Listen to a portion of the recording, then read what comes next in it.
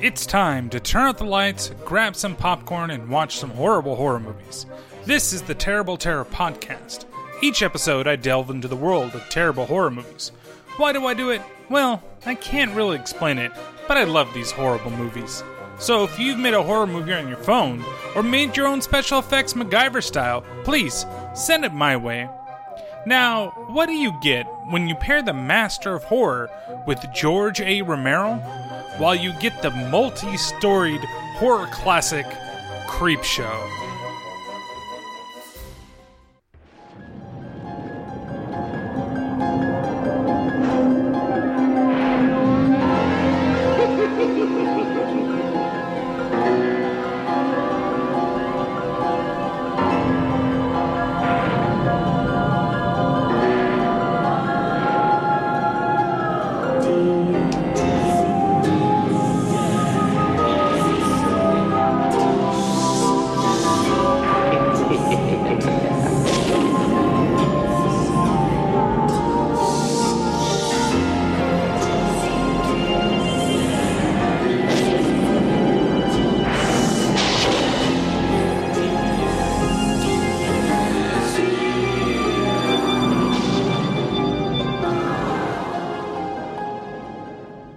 Hello and welcome to another episode of the Terrible Terror Podcast.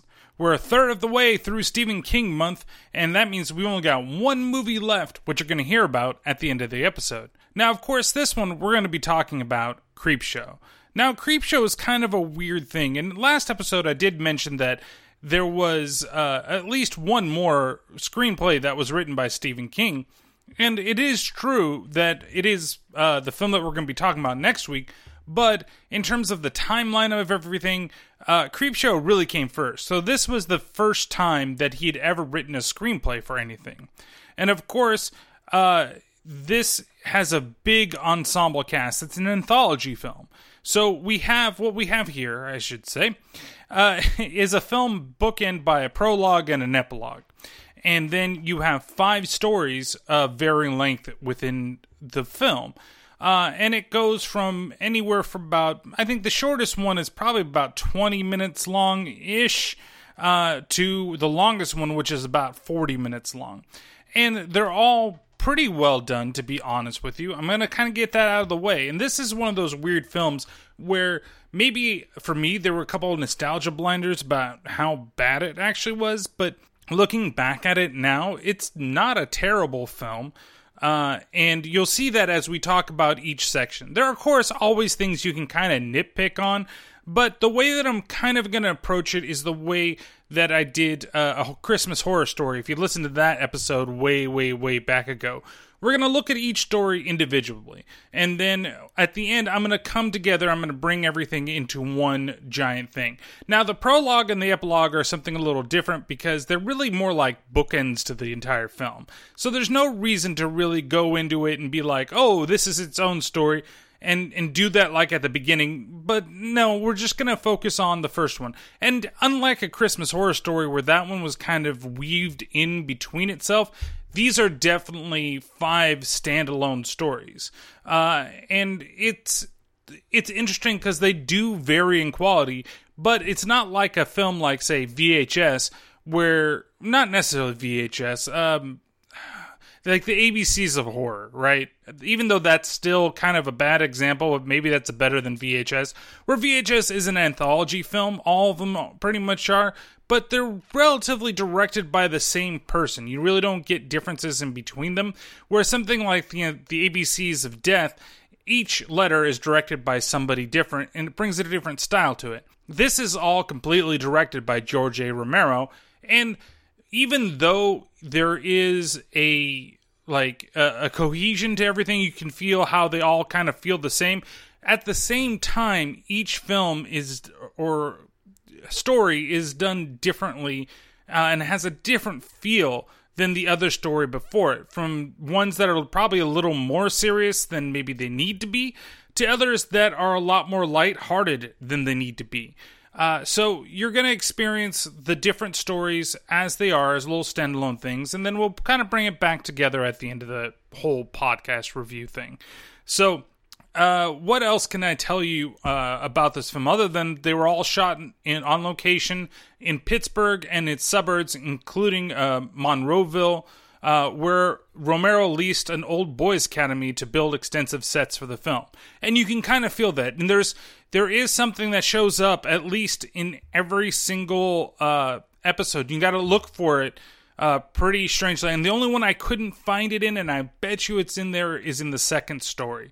And this is also kind of an homage to those old EC and DC horror comics that you used to see, like Tales from the Crypt or House of Mystery, House of Secrets, The Vault of Horror, those types of comics, which were very popular back in the day, especially Tales from the Crypt, which ultimately got its own TV show, which was, of course, Tales from the Crypt, which was on HBO.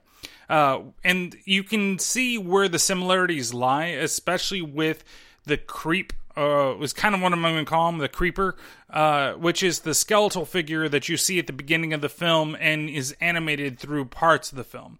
The other thing that I thought was really cool, and maybe I'll talk about it a little more towards the end as well, but I kind of want to get it off my chest right away, is the way that things are framed. It's really framed like a comic book. They have these really cool, like, little pages. Sometimes when you go into certain scenes, you'll see, like, a comic book frame. Maybe two characters are talking in this scene by phone, and it's split like a comic book page. It's really neat. And there's also, like, in between each of them, when they give you the title of what the next story is going to be, there are ads that you see. And I wish those parts actually had stayed there a little longer than they actually did. But as I digress with this, it's still kind of a neat experience. I just wish maybe it had been a little bit more expanded upon, or allowed you to actually read a couple things. Because without pausing some of this stuff, I wouldn't have been able to see what was going on. But there were also pieces of, like, not necessarily the story, but pieces from the prologue that you see within these scenes that have an ultimate effect on the ending, which is pretty neat in itself. The other big thing, I think, comes down to really the way that it was you're going through just one comic book, too. It wasn't like it was multiple. It kind of felt like it would be multiple ones, but based upon the beginning of the film, it's pretty much just one set story where we get into it. So without further ado, let's go ahead and get into the prologue. We're introduced to a house where we hear a father scolding his son. I told you before, I didn't want you to read this crap. I never saw such rotten crap in my life. Where do you get this shit? Who sells it to you? I'm talking to you, young man. You want to answer me when I'm talking to you. You remember who puts the friggin' bread on the table around here, don't you? Stan, don't be too hard on him. All the kids read them. My boy isn't all the kids. You want to know where this is going, Billy? In the garbage. Right into the friggin' garbage. Now, you got any smart mouth about that? And of course the kid does. When we're introduced into this kid, Billy here, it's funny to say that that's actually Stephen King's son, Joe, doing the little bit role of the son of the family. And it's amazing when you think about it, because when you see Billy for the first time, you go, yep, that is definitely Stephen King's son. Like, there's no denying that ain't his child, right? Like, he went on Maury, and it'd be 100%. It's not even 99% proof positive. It's 100%. That is your son, because he looks exactly like you. Especially when we go into talking about the second story in the mix of these five. The other thing that I get kind of weirded out with this movie overall is the language. And I'm not talking about, like, them swearing or saying weird things, but the biggest thing about the language that I have with this film is that sometimes they go and they're like, shit, fuck, blah, blah, blah, but then they'll say, like, friggin', and you're like, what? Like, why would you just randomly censor that? Why don't you, if you're gonna say shit, why don't you say fuck? Like, why don't you go through with it? And there's one that's glaring that's later on that we'll get into, where honestly, I think it got 80 yards over what was originally said, and I have a feeling of what the actual word was, and maybe it was a little too harsh for the studio. And of course, this is 1982, so you're not expecting things to be like super, super, heavy with the, abrasive language, as some might say. So he goes ahead and he takes that comic book, the father, and he throws it outside. And when he comes back, he is very impressed with himself because this is why God made fathers. That takes care of that. Stan, don't you think you were, well, a little hard on him? You see that crap? All that horror crap? Things coming out of crates and eating people? Dead people coming back to life? People turning into weeds, for Christ's sake? Well, yes, I did, but I... Well, you want him reading that stuff? Well, no, but... All right, then. I took care of it. That's why God made fathers, babe. That's why God made fathers. So if you got a glimpse of it there, he actually detailed a couple of the stories that we're going to talk about. And I'll not really go into it right now because we're about to jump into the very first story, which is called Father's Day. Now, this story revolves around a man named Nathan Graham. And Nathan Graham, well, he was, let's say, killed off by his daughter, Bedelia. Who's coming out, Cass? You mean Cass hasn't told you about Dottie, old great-aunt Bedelia, the patriarch of our clan? Isn't she the one that was supposed to have... well... Supposed to have murdered her father, yes. Now, the weird thing about this family, where they're kind of talking gossip about everything, but lo and behold, they all believe that she fucking did it, and they're okay with it. And the other thing that you got to notice in this one, and in another episode, well, another story of this film, is that they've got some decent actors, at least now you know them maybe as decent actors, or they could have been back then, but they're kind of early roles, and it seems like that stereotype of people, when they get into acting, they just work in horror in the beginning, and then they go on to do great things. So in this one, who do we have but none other than Ed Harris? He plays the newly son-in-law, or whomever is married to Cass, who's asking the question, well, what the hell are you guys talking about? So you see him, and then we've got some other people that we'll talk about later in other stories. So now they're all kind of sitting around, and they start talking about Bedelia. You see, Bedelia has an interesting backstory, where her father, well, he was kind of an asshole. Bedelia is my aunt, which means that she's Richard, and Cass is great aunt, which also means that she's older than God. But her father, Nathan Grantham, was even older and meaner than that. Oh, a bunch of dirty vultures just waiting to get your hands on my money. He was hysterically jealous of Bedelia all his life. Complete Freudian relationship. Then when he was about 184, he had a stroke. And lucky Bedelia, she got to nurse him full time. Now, I'm not sure what type of Freudian relationship that they're really talking about. That's kind of one of those things where I think they just throw out some type of terminology, and you're just kind of like, okay, yeah, I get it. Because if anything, I think of like an Oedipal type of relationship, which wouldn't necessarily apply here since it's not the son wanting to be with the mother, but the exact opposite. I'm pretty sure that there are, some things that Freud has said, maybe talking about his dreams or whatever. But for the most part, it seems that she did have somebody that she eventually fell in love with, but the father had him killed. And the reason why is because he wanted to make sure that she was taking care of him and not necessarily having her own type of life, which led Bedelia to become more of a spinster. See, it's weird because you have this older patriarch that's telling the story of Bedelia, and then you have her niece and her nephew who also happen to be the great niece and nephew of Bedelia. But I don't know where the relationship is. Like, the lady that's talking, she's definitely not the daughter of Bedelia. I kind of thought so in the beginning, but it turns out that, no, it's not really that when you listen to them explain it a little more. So we've got her and these other two, and I don't know where the relationship goes from. Now, this could be just maybe a writing error, or maybe within the takes they accidentally said something, this take worked the best, and so now we've got this weird relationship where I don't know who the mom of these two are, nor do I know who the mom of this person is.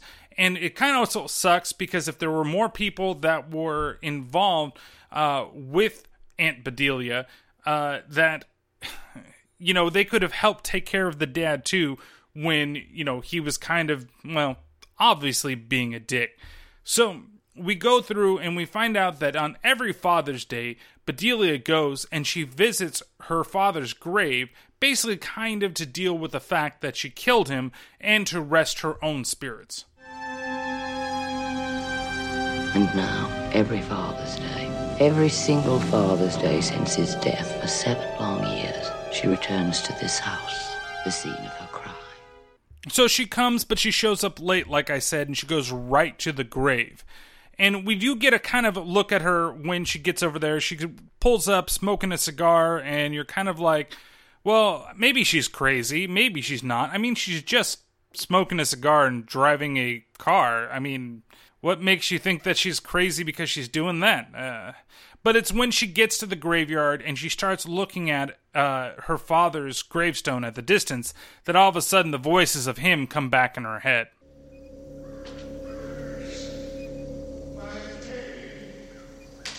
I want my cake.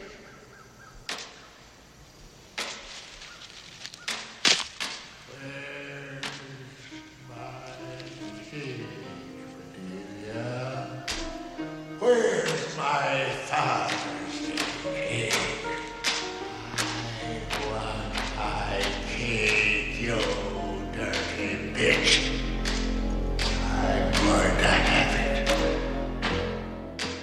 So that's where we get one of the really interesting framing styles when we look into the cake. And we go kind of into her memories at that point of when she actually killed her father. And we see that the cook that was in the kitchen, she was kind of cool with it too. Like, everybody was cool with it. That's kind of the weird thing that's going on here. Everybody knows that she did it. Nobody's trying to be like, they're trying to be like gossipy that she did it. But at the same time, they're like, yeah, but it's cool. Like, the guy was a dick. He deserved to die. He fucked up her life, and you might as well just let her kill him. So we go through this kind of scene, and we see her pick up the ashtray, and we see her bash him in the head, and there's just a horrible, blow. Like, when she hits him, nothing really happens, and he falls on the floor, and he's completely covered in blood. So it's one of those, low-budget, interesting, you could see where they've used it later. And we also get a look back at the cake as well, and there's a bunch of red frosting on it that's been kind of squeezed, and the way that it's been kind of fell on the cake looks kind of like intestines, which is neat. I think it's probably not something that they meant to do, but I thought it looked kind of neat, and maybe it had something to do with the story in general. So we go back to present day, and we see Bedelia, and she's starting to sit down at her father's grave, and she begins to have a monologue with herself. Well, more like a one-way conversation with her dead father. God, I didn't know I had it in me. I'm your daughter, right, you bootlegger, killer, murderer! Ungrateful bastard.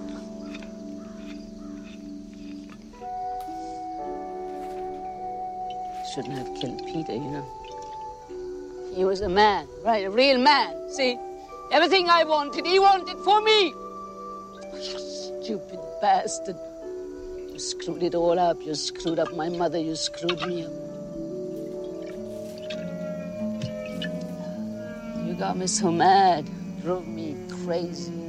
I want my cake, Bedelia! You bitch! You called me a bitch! Sylvia fixed it all! Ashtray back in place, chair overturned. Took a fall, Daddy, bad fall. Nobody could catch us, nobody. You taught me. You taught Sylvia. You taught us all. So with that, she starts hitting the bottle rather hard. And of course, she accidentally drops it down, and then it begins spilling into the grave. And my initial thought was, oh God, no, please don't let booze be the reason that he comes back. And he comes back from the dead. Here comes good old Dad, and he's asking for his goddamn cake. His Father's Day cake. Still, after 7 years of being in the fucking ground, here he is, still wanting the goddamn cake, and he ends up killing Bedelia. We cut back over to the house, and we see that there's some really bad dancing being done by Ed Harris and his lovely wife, Cass, or girlfriend, or whatever the fuck she is. I don't know what she is. I don't really care either. And he decides, okay, I'm going to leave the house. Now, he did this earlier in the film, too, after he left the house. And I'm not talking about him leaving. But he does this weird thing with his, with a match and a cigarette. The way he lights it, like he puts it, I don't know how to explain it. You have to watch it in the film. It really bothered me for some reason, and I don't know why. But it was like he had it with inside of his palm or something like that, and then he lit it, and then he slowly dragged it up to the cigarette to light it up. I don't know. Like I said, you gotta go and you gotta watch it and kind of give me an opinion of what you think. It's kind of just really odd to me, and I just don't know why. So, of course, he goes outside, and he decides to go towards the graveyard to see if he can catch up with Bedelia, because his wife, she's getting hungry, and she can't stand it anymore, and blah, blah. Of course, you know, everybody in that family, after good old dad has died, are fucking brats and assholes. So, of course, she wants to eat, and sends Ed to go get Bedelia, and he goes over to the grave, and he notices that, there's nothing really there. He falls over into the grave, perfectly on his back, after he gets startled, and then there's a headstone that slowly starts, like, inching forward every time he tries to move, like it's gonna fall on top of him. And, of course, as he's slowly trying to get up, there we see the corpse of Bedelia, at least her arm, that we can see. And he's, again, still trying to get out of there, and that's when dear old dad, Nathan, shows up as his skeletal remains. And might I say, from a distance, it's not a bad costume, but up close, it's a terrible fucking costume. Because you can see with the head, and you see the blackness of the breathing part in the mouth, and you can see it move. Like, the skeleton doesn't really move much when he talks. And I get it, it's 1982, but at the same time, I've seen Tom Savini do much better work with makeup, and he really does make up for it in other parts of the movie. No pun intended, please. I really wasn't trying there. But there's some really great things that he does, especially in the third one, and even some of the stuff that pops up in the second one, and as we get on towards the end of the film, one spectacular one that's at the end of the film, especially for 92, and I love Tom Savini's work. So it's weird to see that we have this where it looks, even for 1982, really fucking fake. And maybe that's just kind of, this is more, maybe a little more of a lighthearted type of thing, and that's what they wanted to get the feel for this one. So he does, Ed Harris, his character Hank, does see the father up there, and then we find out the father's got other powers. He's not just undead. He can move shit with his mind, because he's able to take the tombstone and make it fly down and basically squash the head of Hank. Poor Hank, very first one to die, and you're not even a part of the fucking family. And especially with the way that this episode ends, or this story, I should say. So then we go back over to the house, and Cass, of course, she's still hungry, and she's wondering, where the fuck is Hank? Where is he? My dear, I really couldn't say. No doubt he's still out at the grave, hobnobbing with your Aunt Bedelia. Getting her side of the story, I expect. Well, I want him. And I want my dinner. I'm hungry. Well, go get him then. You go, Richard. He's your husband. I don't even like him. Well, I'll go and get him. After all, he's such a sweet boy. Okay, do you guys get some type of sexual tension between dear old Auntie here and Hank? I mean, she is definitely, got the hots for him, especially the way that she ended that conversation there. And what's up with everybody wanting to fucking eat something in this family? I'm hungry. I want my dinner. Oh, I want my cake. It's fucking Father's Day. I'm gonna come back from the dead and kill people because I didn't get my fucking Father's Day cake. What the hell? This family is just a bunch of rich, rude sons of bitches, to be honest. And of course, we know that Nathan made his money by being an asshole. Basically extortion and murder and those types of things as, told by Bedelia in her monologue. So Mom goes out to the kitchen, and all of a sudden, everything just turns really blue. Really blue. It's weird. I know it's meant to kind of simulate that it's in the dark, and that the lights have all been turned out in this one part of everything, but the set is so weird, because it just goes from super light in like the kitchen and dining room areas to being just weirdly, oddly blue. I'm not sure why they decided to take that route, but here we go. So she goes in there and she's looking around, kind of gets startled, but then, and there's a kind of a decent jump scare that happens when you discover the dead body of the cook. And she kind of slams against one of the doors, and then she's interrupted by Dad, of course, wanting cake. We then cut back over into the dining room, and we see that Cass, she's still hungry, and she's wondering, well, where's, I guess, this auntie and her husband? Where is she? And where the hell is Hank? Go see Richard, please. Please. Look, my darling sister, he is your husband, I mean. You go look for him. Richard, I'm scared and it's dark out there. Look, I just want to get another bottle of wine, okay? Please, Richard. All right, come on. Come on. Before I continue, I forgot to make a comment on this, but if you really wanted a Father's Day cake, even if you came back from the dead, why would you kill the cook? Like, are you able to make your own? Because the whole thing was that you were kind of like bedridden, not necessarily bedridden, but you were in a wheelchair and you were a crotchety old man that just slammed down his cane and wanted his goddamn cake from his daughter. That, why would you kill the cook if you're still coming back from the dead looking for your cake? Makes no sense to me. I mean, you want cake. They make cake. Then you can have your goddamn cake, right? Leave the cook fucking alive. Plus, but she, I guess, was one of the ones that helped cover everything up, according to Bedelia's story earlier on. So, the brother here, the nephew, he's just basically saying, hey, look, I'm just a drunk, I'm here for the booze, and decides to, though, eventually help Cass find everybody. So they go into the kitchen, where they're also surprised at how blue everything is now turned. They look around, they can't find anything, then they see a little bit of blood, and that's where we get to see them being interrupted by dear old Dad, who now has his cake, which is the head of, not Bedelia, but their aunt that went looking for everybody. It's Father's Day, and I got my cake. Oh my God! Happy Father's Day!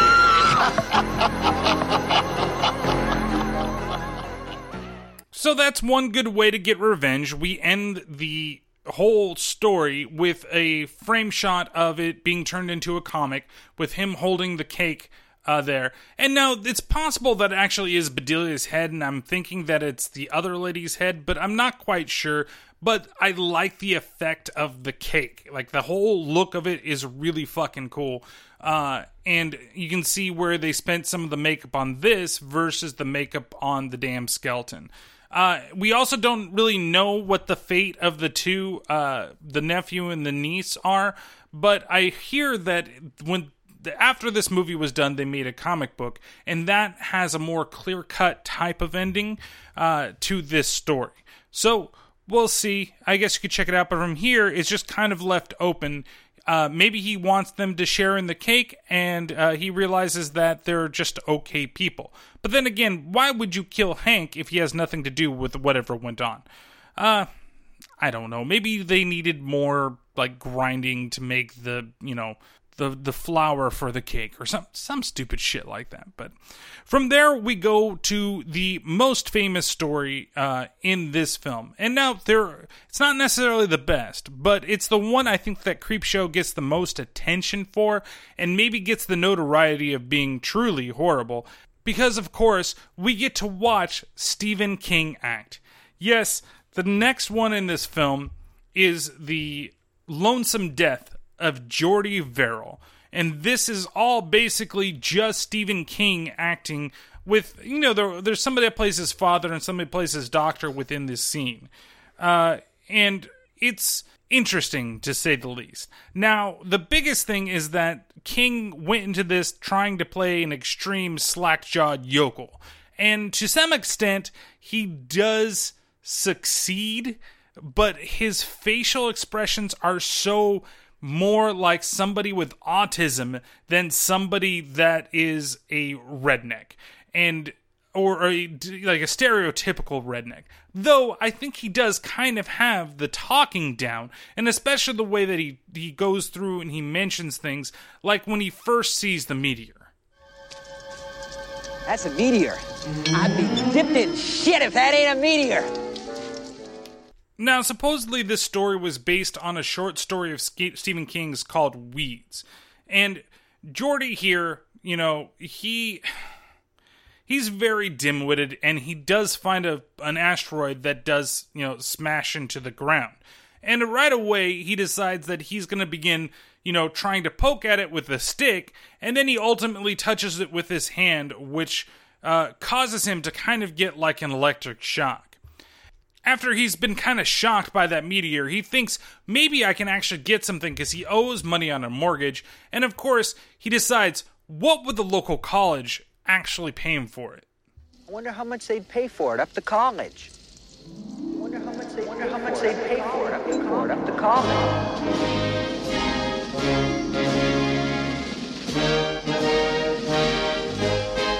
Well, damn fine one, Mr. Romero.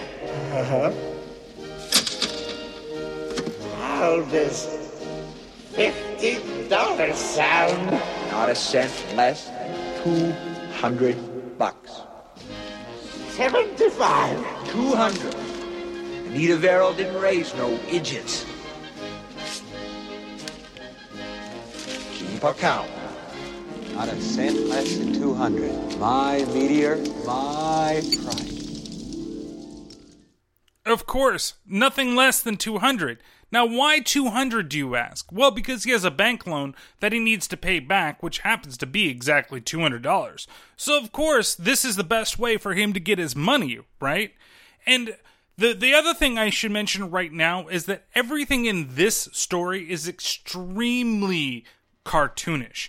Like, it has that type of air to it, between the noises that get made, from the framing of when he has his little daydreams of talking with the college, as well as a doctor later on, to when he just, plays with the meteor. You get these little weird, sounds that would belong in, a Looney Tunes film. And it's a really interesting choice, and for this story, it kind of makes sense, especially when you're trying to look at him as kind of, like I said, like a slack-jawed yokel, right? So it makes sense in the way that they're doing it, and he obviously doesn't have very good luck with everything as he's talking about, going from looking at the meteor to when he takes water because he decides, he's going to go sell that meteor, so he needs to cool it off, so he throws some water on the meteor, which of course splits it. Oh, you done it now, Geordi Verrill. You monkhead. $200 for a broken meteor? Mr. Verrill, you must be joking. I wouldn't give you 2 cents. Geordi Verrill, lunkhead. Verrill luck's always in. You spell that kind of luck B-A-D. So we also notice that on his skin, he's slowly starting to grow little green patches on his fingers. Well, at least when you first look at him, they just look like bumps, right? And the makeup, I think, there is pretty good, especially for 1982. Also, when you look at the meteor that's on the ground, when it's split, it's got some weird ooze inside of it. And like the smart guy that Geordi here is, he decides to pour that ooze directly into the ground so he can take those two parts of the meteor and go ahead and go back and sell them. Now, as he comes back into his house, he puts the meteor inside, and he sits down to watch his favorite program, which of course is pro wrestling. Because if you're gonna be a stereotypical redneck in a horror film, you gotta love pro wrestling. That's just like a requirement. You gotta believe in it and you gotta really enjoy it. So, of course, as he's doing so and he's drinking his beer, he notices that the stuff is really growing on his hands. That's when he decides to call the doctor. When he gets to the phone, he doesn't really want to call it because he's afraid that the doctor is going to chop his fingers off. Now, I was going to play it, but it's not a very long scene and it's not a very dialogue scene. It's more facial expressions and the fact that he gets a butcher's knife to go out there and basically chop his fingers off, which we never really see. He just wakes up right before that's actually going to happen. And of course, the person that plays the doctor is the same person that played the college professor, and as the same person that eventually plays his father. Because as the thing starts growing more and more on top of him, he just gets to the point where everything is just itching, and the only way he can think that he can basically calm the itching is by jumping into a tub of water. But before he does, his father somehow shows up on the mirror to basically tell him, hey, don't do it. Jordy! Eddie? Jordy!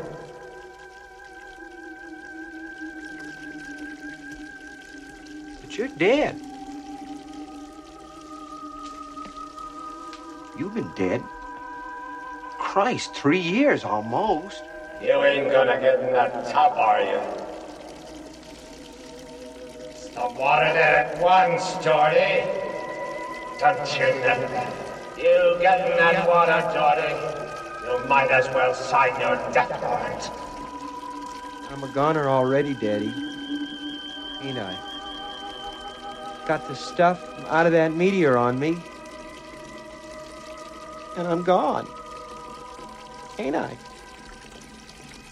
Daddy? Now, it's kind of weird because there's a couple different trains of thought of what actually happened here. Either he finally just succumbed to the fact that he's itching so much, or he just realized, hey, basically, I'm gonna die anyway, so might as well just jump in the water and just accelerate it and get it done with, which is basically what he does. We fade to black and fade to the next morning, and then we see him and he's sitting over in a corner. His entire house has been covered in whatever this alien vegetation is, and we see him in the corner and he's talking to himself, and he basically wants some of that good luck for once to help end his life. Please, God, let my luck be in. Just this once. Please, God, just this once. And in today's weather, we then pan from the corner, he's blown his head off, and we see that the rest of the house has been completely covered in whatever this green shit is, as a weather report comes on the news and begins to talk about how there's going to be rain. We pan out of the house and we see that his farm is completely covered by this alien vegetation, and with signs pointing to Portland, Maine, and to Boston, we know that this alien menace is going to spread throughout the planet, basically, because the rains are coming. And that's the end of the second story of the film. A lot shorter. It's probably the shortest of all of the five that are in this film. And now we're going to get into one more of the longer ones, which is called Something to Tide You Over. This story begins with a young, and I mean really young, Ted Danson sitting on a couch. And there's a knock at his door. And who happens to be there? Why, it's Leslie Nielsen. Now, before I get into the little clip, it's Leslie Nielsen. Like, I can't believe that he's actually in this movie, because if you grew up when I grew up, you would basically know him for things like Police Squad and The Naked Gun and Dracula Dead and Loving It, which is probably one of my favorite spoofs on the whole vampire genre. It's weird to see him. Now, I've seen The Thing from Another Planet, where it's, you know, and if you haven't seen it, it's what The Thing, the John Carpenter film, is based on. Well, The Thing is a remake of The Thing from Another Planet, but he did take some liberties there to basically make one of the best sci-fi horror movies that have ever been created, but we'll talk about that movie at another time. So, The Thing from Another Planet was really one of Leslie Nielsen's earlier films, and he plays a very straight character, and he did that for a very long time. And here, well, let's play the clip, and let's see how he plays this role. Now, mind you, this clip is after he's knocked on the door, he's put his foot in between the door and the wall, and he's trying to get Ted Danson to talk to him. That may work on TV, mister, but I can bench press 300 pounds. You better get your foot out of the door, you're gonna lose about half of it. Don't call me mister. You know damn well who I am, so let's not play any games, huh? Come on, get out of here. You listen to me, Harry, and listen carefully. Unless you let me in and talk to me, something very nasty is going to happen to Rebecca. So nasty that your little mind can barely conceive of it. So if you haven't guessed it already, he is the villain of this story. And oh my god, does he do an excellent fucking job. Like, it's crazy how much I like. There are two characters in this film that I love. I absolutely love. And out of the left field, Leslie Nielsen is my favorite in this whole freaking movie. And it's the way that he does things. Now, is he a little over the top at times? Yes, but not when it needs to be. And it's really more towards the end. When he needs to be that kind of crazy, serious type of guy, he's excellent. And he even is excellent when he changes the subject. Like, when he finally convinces Harry, Ted Danson's character, to let him inside the house by basically threatening what you find out to be either his wife or his lover. I think it's his wife, Rebecca, basically her life. Because you see, he knows that Harry and Rebecca have been banging it out, right? They're basically there. Harry is the white knight in shining armor that's going to release Rebecca from Richard, who is Leslie Nielsen's character, from whatever clutch he has on them. And of course, Harry, he tries to play it sly in the beginning. What did you mean when you said something nasty was going to happen? Well, you really should take better care of this equipment. At least get a maintenance cartridge and dust off the heads. Talk to me right now. Take your hand off me right now. See, he just plays this role so well, even like jumping between subjects. It's weird when you see him. And then even when Harry is kind of threatening him too, he's again kind of like a cool cucumber. And honestly, it's really fucking entertaining to watch. You talk to me, you son of a bitch, or I'm gonna kill you. Well, you kill me and you'll never find out. Now, don't get naughty, Harry. If I fall down on this floor and hit my head on that hard marble, well, I could fracture my skull. That would be fine with me. Yeah, and then you'll never know. And believe me, Mr. Truelove, you want to know. Because by 11 this morning, it's going to be too late. So Richard goes ahead and gets Harry to come along with him, with the threat that something is going to happen to Rebecca if he doesn't do it. As well as telling him, hey, you're going to be able to see her if you come along with me, and we'll just make sure that everything goes as planned. Because, hey, you can trust me, I always keep my promises. Which, in turn, you know that something bad is going to happen. So he takes him to the beach, and this is his private beach. His house is just a couple ways down, and he owns a lot of the land around here. And he tells him, go look at what I've done over there. Well, you don't know if he's done it, but he says, go look at the hole. And of course, that's when Harry turns around and he realizes maybe he can take this shovel and he can take him down. You notice how the water creeps in? Even when the tide's out, the water creeps in. I don't know what the hell you think. Now look. This has gone just about far enough. No, Harry. Not nearly far enough. Now, if you're thinking of becoming a hero, I suggest that you remember the lady fair. So he's basically pointing a gun at him because he's got the upper hand right now. And he gets poor old Harry to jump into the hole. And when he does that, he basically says, I want to, I'm not going to kill you. But what I want to do is I want to incapacitate you. I want you to kneel down and start pulling the sand into the hole. No way. Go ahead, shoot me if you want to. You're not going to bury me alive. Not a bad idea. Not exactly what I had in mind, though. All I want to do is incapacitate you, then you can see Becky. I don't believe you. I always keep my promises, Harry. And I do have the gun, don't I? So Harry does try to get out, where Richard then shoots a warning shot to the side of Harry, and Harry eventually gives in and decides to start covering himself with the sand. Now, we get some really cool scenes where Richard basically is kind of torturing poor old Harry, well, I want to call him old, poor young Harry, I guess, who now is up to his neck within the sand. You see, he leaves him there for a while, and when he comes back, it's kind of a funny scene where we've got a crab that's coming up to him, and he tells him, hey, dude, the crab just wanted to get revenge for all the times that you went out and you had dinner at that expensive restaurant with my wife. To which, of course, Harry responds with, money. Look, I have money. I'll give you anything. Just get me out of this hole, all right? Well, I have something here, Harry. Take your mind off of it. Come on, Richard, please.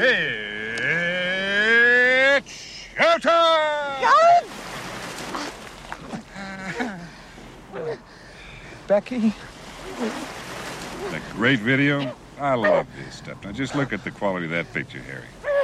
Somebody! Becky! No! Becky! Can't hear you. I'm sorry. She lost a coin toss. I had to bury her further down the beach. Couldn't even leave her a monitor. Would have shorted out by now. No, that's a trick. You son of a bitch! That's some kind of special effects trick in there. If you just take a look at the VCR back there. Oh, I'm sorry. You can't turn your head. Let me assure you, Harry, the VCR is not on play. It's on record. I'm going to save this stuff. Two of you are part of my home movies. You're insane. Oh, won't be long now, huh? Not long at all. oh, so he keeps home movies of these types of things? Like, hey, what do you guys want to watch tonight? Do you want to watch the time I killed your mom by burying her head up to the sand until the water came and made her drown? Or do you want to watch the time I used the piano wire on that one dude? Hey, how about that one time that we went to Disneyland and we saw that guy get his head ripped off on It's a Small World? You know, that weird monster came in because he was tired of the fucking music. It's just all the time was, it's a small world. And he's, rah! And then he went in and he started ripping off people's heads. And I managed to catch it on video. Remember that good home movie? No? Okay, we'll just watch the time when I killed your mom and her lover. Let's just continue on with it. Who the hell keeps kind of home movies like this? And honestly, though, as maddening as it is, this is a pretty ingenious plan, because the idea is that, hey, we're going to bury you up to your neck, and then we're going to wait for the tide to come in. And when the tide comes in, it's going to give you a chance, a decent chance, maybe not the best chance in the world, but for you to, you know, when the sand gets a little saturated, to be able to move and wiggle your way out of there, as long as you can hold your breath, and then maybe because of the tide, you can get out of there before you die. It's not a bad idea, because if they're smart enough, maybe they can actually survive. But of course, you know, these people are probably not going to survive. So Richard then decides, after he's left poor Harry in the water, and after showing him on screen, which he promised to do, he said if he did the things that he did, he would show him Rebecca, and here you go, he's showing him Rebecca, but he goes back to his house to watch them both die on his closed-circuit TV thing, which is weird, I guess. He managed to have all these fucking cameras set around, and it makes me wonder how she got caught. Like, did you not realize that there's so many goddamn cameras around? Or do you have, like, a private eye follow? There's a couple things like that I kind of want to know and I kind of want to see. But at the same time, we don't really necessarily need it, because we just need to focus on what's going here. And the fact of the matter is the water is coming, and it's slowly covering Harry's head, and it does short out the TV. And it makes me wonder two things. How is power getting to the TV and to the camera that's being set up on him? Because we do see cables in the sand, so maybe they're like long stretch cables, but wouldn't eventually those with the electricity current going in them, unless they were really well wrapped, shock the shit out of him first before he fucking does, like, you know, drowns? And then secondly, the fact that, you know, the TV does short out based upon the water, and nothing happens to the poor guy. It's weird. I just wish that maybe, for the way the film goes, I get it, but at the same time, I wish that maybe they had thought about something to do with that. So, Richard back at home, he's watching his closed-circuit television, and he sees Harry on the screen, and Harry vows that he's going to get him, and Richard gives him some of his best advice. Richard!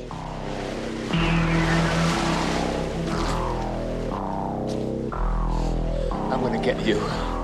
You hear me, Richard? You hear me, Richard? I'm gonna get you! Gotta hold your breath there, Harry.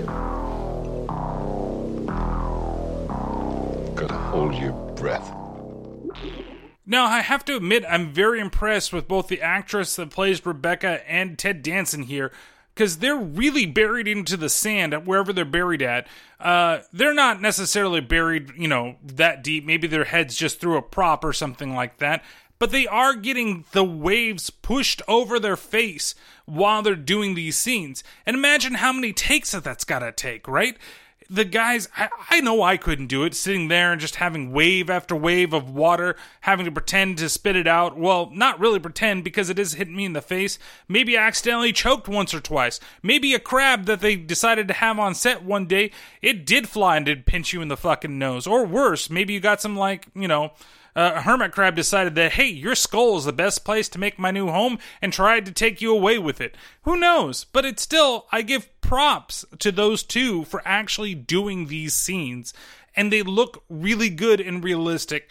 Like I said, I know I couldn't do it, and it's amazing that those two were able to do so.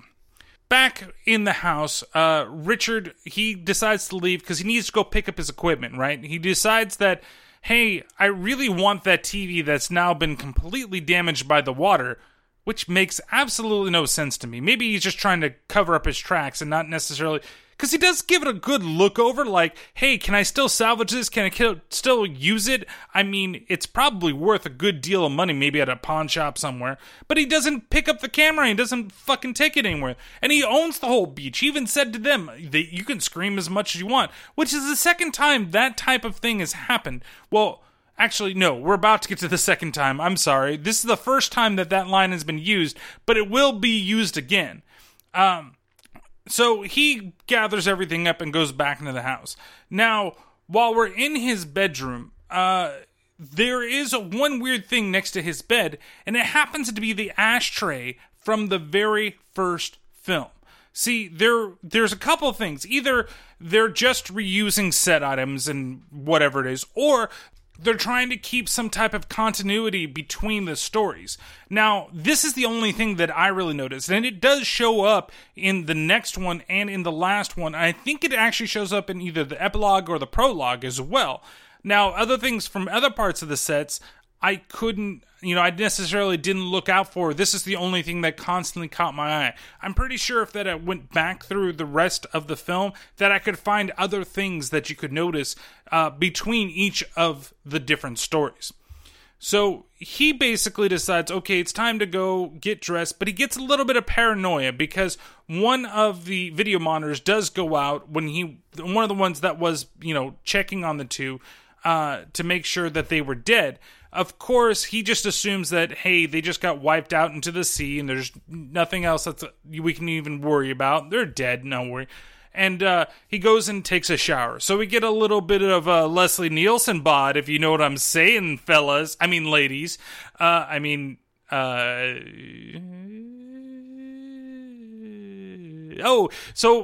He hears noises and he jumps out of the shower.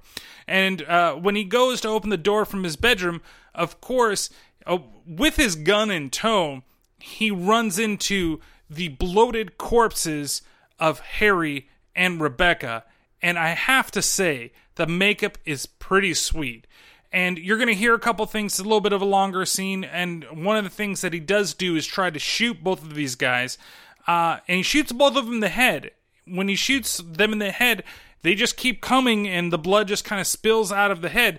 Though there is one scene where he shoots Harry in the side, and that kind of delays him, which is weird. But we basically have these two corpses, and they're coming after Richard for revenge.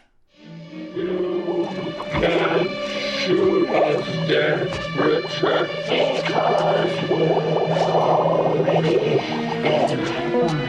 We want to see you, Richard. We want to see you. We want to see you, Richard. We dug a hole for you, Richard. On the beach. Hello. Die, die, die. Here we come.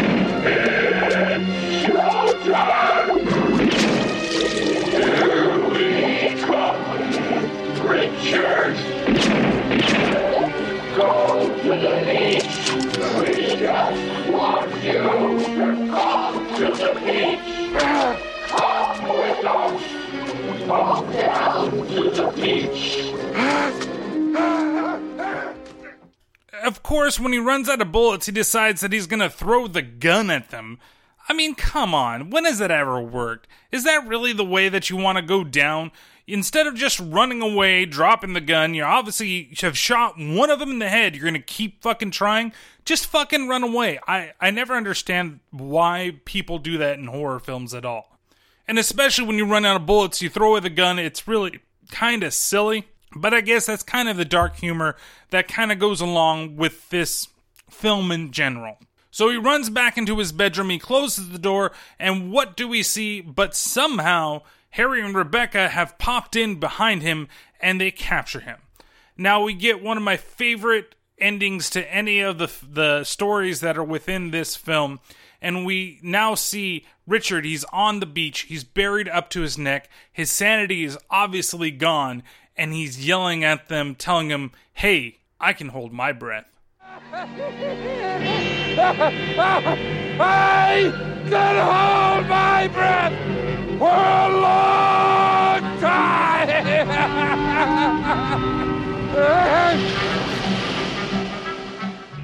Now, the next story in our anthology here, and we're down to the last two, happens to be the one which is kind of the most generic, but it's got some good scenes in it. It's probably, out of the stories, it's probably my second favorite out of everything that's here, and I'll go through and I'll rank the rest of them at the end of the podcast, but it's definitely got the most generic title, which is The Crate, and it's based upon the short story, The Crate. It's weird. It starts off with a janitor, and he drops a quarter, and he says something after he drops it that is very, very familiar. There, look at that. Fuck a diddle. Did you get that? Fuck a dill? Wasn't that in fucking Dreamcatcher? So you're telling me that Stephen King has been creating these types of weird catchphrases like that since at least 1982? Wow, that just kind of blew my mind. Like, I thought that maybe those lines were just used for freaking Dreamcatcher, but now as we see here, Stephen King's been using fuck a dill for quite some time. So he drops a quarter and he sees that there's a random crate down there, and from him looking at it, we cut over to basically like a garden party. And that's where we get to meet kind of our main characters of this story, in Dexter and Henry. Wait a second. We've had 3 different versions of fucking Henry, haven't we? Harry, Hank, Henry. Don't they all, like, connect to each other in some way, shape, or... Fucking lazy fucking character writing, I swear to God. Okay, we'll just move on. So you see they're at this garden party, and I guess it's something to do with the university that they work at. It looks like it's more of like a meet and greet between different parties. And we notice that Henry here has a wife that's a complete and utter drunk embarrassment. If Dex Stanley hadn't had his teeth capped, he'd have been out on his ass years ago. Really well, my So when Parker told me that I was out of line, I told him he ought to get laid. I mean, Parker, I said, if you just have your ashes hauled, you wouldn't have to spend all this time playing Emily Vanderbilt. Or Emily Van Buren. Or whoever that etiquette crotch is. Excuse me. See, she's just a loud and obnoxious drunk, and she is kind of not necessarily rumored. It's like implied that she's kind of abusive to poor old Henry. Everybody there basically kind of just talks shit about her behind her back, and she always mentions, and it's a constant thing, about how Henry, he wouldn't be able to do anything without me. Like, it's said so many fucking times that it really does get truly annoying. Well, Dexter here, he gets a call from somebody at the university, and basically they tell him that, hey, we found this old crate. So I thought I ought to call you anyway, see what you thought, Professor Stanley. Who told you I was here? Charlie Garrison? Yeah, I sent him out for a hamburger. Just about twisted his arm. That kid don't know if it's night or day when he gets going. Yeah, he's very dedicated. Look, I'd be almost willing to bet that crate's full of National Geographics, back issues of the Reader's Digest. Well, the date on it said 1834. Did they publish the Reader's Digest way back then, Professor Stanley? 1834? Really? Yeah, it was stenciled right on the side. June 19, 1834. And then something about an Arctic expedition. Oh, maybe there's something more interesting in your crate than National Geographic's after all, Mike. So this causes Dexter to just fucking bolt the party and go on. And we get what... See, Henry is so beat up by his wife, Wilma, that he begins to have these really interesting dreams about what he really wants to do to her. Is looking to put the knife in. I mean, some of these so-called academics make the shark in Jaws look like fucking Flipper. Wilma! Your husband's calling you, Billy. Oh, God, Henry, what's wrong now? Not a thing, Wilma. Everything's just fine.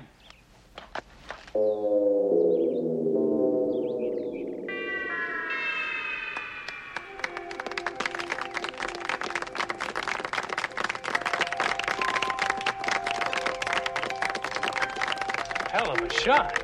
Bullseye. Why is it when anybody has something that is completely fake in a dream, everybody fucking claps at the end of it? They all stand around and, hey, cheer, yay, you did the right thing, woo!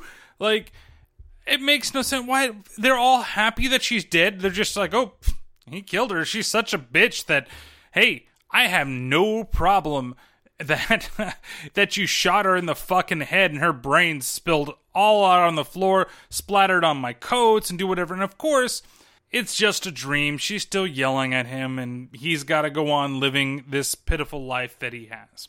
We cut back over and we see that Dexter is there with Mike. And he wonders to Mike directly, what exactly made you want to go into this area where the crate is? What'd you look under here, anyway?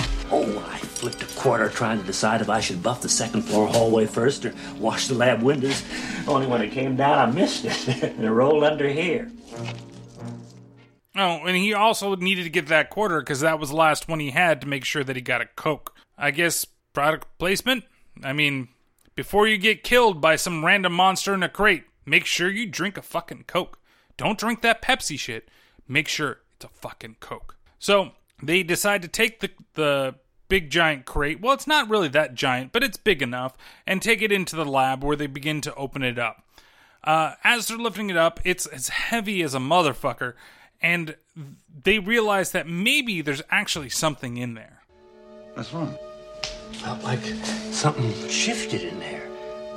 Did you feel it when we lifted it on the table? I did feel something there under the stairs. It felt pretty heavy. Yeah, but it seemed like something moved on its own. If there ever really were any living specimens there, I doubt if they're feeling very lively after, 147 years? Oh, yeah. So from here we cut quickly back over to Henry's house where Henry has another dream of killing his wife before she tells him, well, I'm leaving, I'm going to be back later tonight. Probably because, she's going to go meet her, boyfriend somewhere, and they're going to fuck around because Henry's not going to do anything because he's too much of a pussy to let her go or fucking kill her like he keeps dreaming about. And instead, she just goes on her merry way, and we go back over to Mike and Dexter, and they're taking out the last of the nails from the outside of this crate. Before the last nail is completely removed, Dexter says, you know what, Mike? You're the one that found this crate, and I want you to be the one to open it up. And he's all excited to do it. They get ready, then all of a sudden, what happens? The monster shows up, and he's kind of like, I guess if you best describe him, be like a Yeti, where he's white fur, big long teeth. He came from the Arctic, and, well, he starts fucking eating Mike. And that causes, poor Dexter here to go into a panic and run out of the fucking room. I thought there was going to be something kind of neat, like, because his arm was the first thing that was held inside of the crate, and I really thought that he was going to be maybe slowly pulled inside of the crate, and then as Dexter was trying to pull Mike back, like his arm would rip and then blood would splatter. But no, he just kind of lets go and then he gets pulled inside the crate, where I guess he's completely devoured by the creature. This also, like I said, causes Mike to run out of the room. And again, I don't know why this keeps popping up, but there's always these Homer Simpson and a Moo type of scenes where they're speaking so goddamn fast you can't understand what it is, but you know that the end of the world is probably going to happen. Charlie! Charlie! Why? The janitor! The place! It was Slow down. Charlie, listen, we gotta get to campus security. Slow down, Professor Stanley, slow down. I don't know what you're talking about. You know, the janitor. You know, Mike the janitor. Yes, of course I do. Well, he's fucking dead downstairs. That's what the fuck is going on. So he goes and takes Charlie with him downstairs, and Charlie looks in the corner because the crate has moved from the top of the table into the corner. And that, of course, causes Charlie to be a little apprehensive of what's going on, the situation, and whether or not Dexter actually is telling the truth until he sees the shoe of Mike over in the corner with a bunch of bike marks on it. He grabs himself a weapon, one to get the flashlight to make sure that Dexter can put it on there, but as he says, he just really wants the shoe. Believe me. Charlie, don't go near it. I don't want the crate. I want that shoe. I want to measure the bite marks. Maybe we can figure out what we're dealing with here. And then we have the Yeti pop out of everything after the shoe is knocked back over to Mike. And there's some pretty good effects here. Now, the creature makeup is kind of okay. I mean, it looks more like a gorilla than anything else. But the whole thing, when they do the close-up with the mouth, it's not terrible. But how Charlie gets mutilated is actually kind of cool. And it kind of looks like that old-school Tom Savini makeup that he's really known for. Though it's obvious that he's on a tighter budget than he should be for this type of film.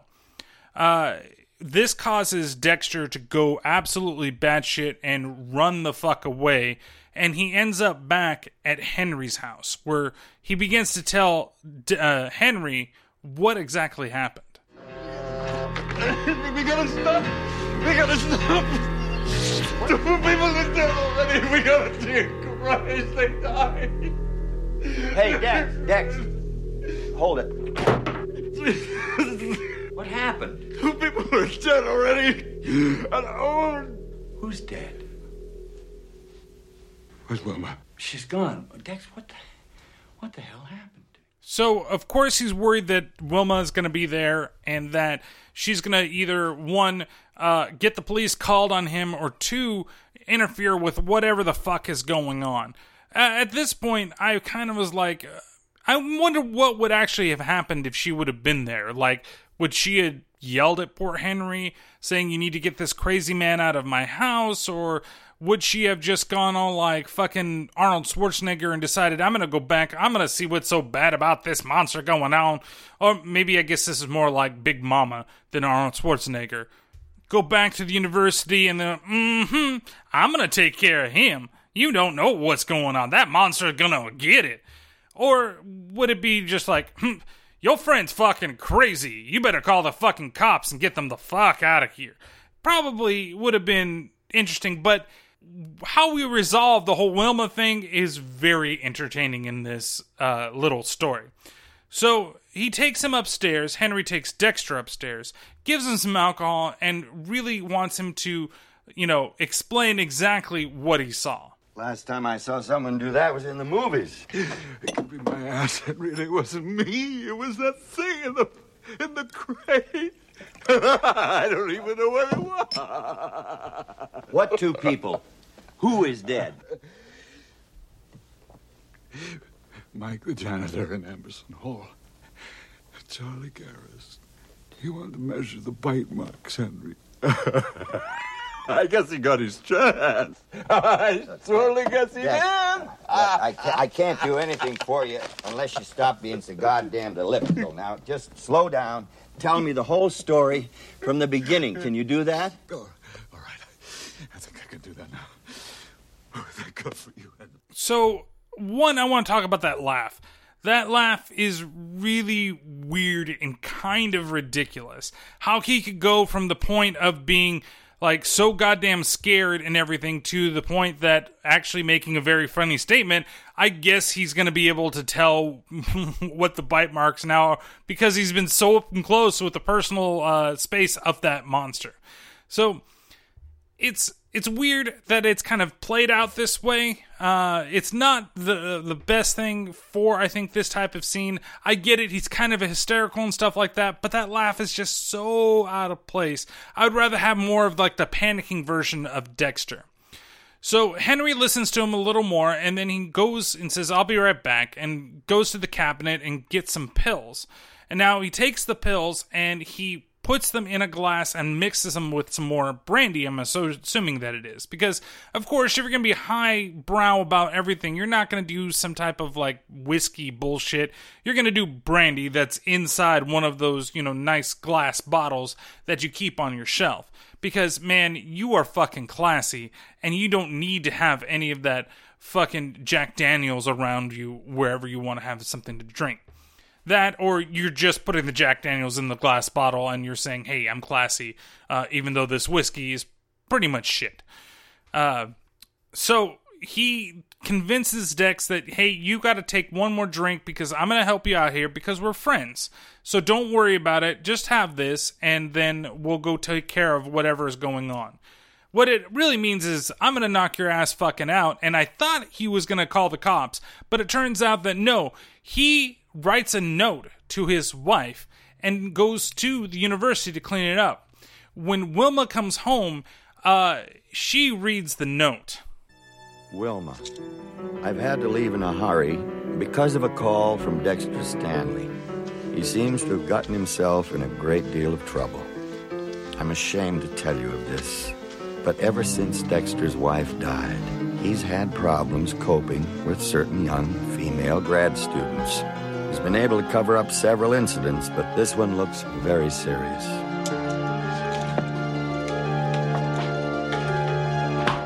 It seems he got a young woman to accompany him to Amberson Hall under false pretenses and then attacked her.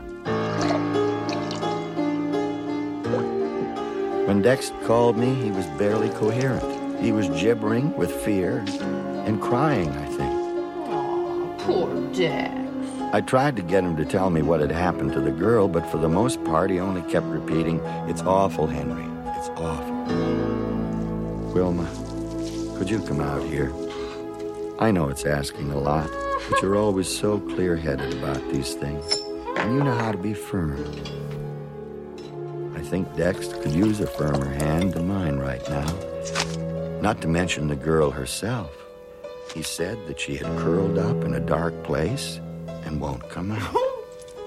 I'm sorry to have to ask you to come over to Amberson Hall and help me out.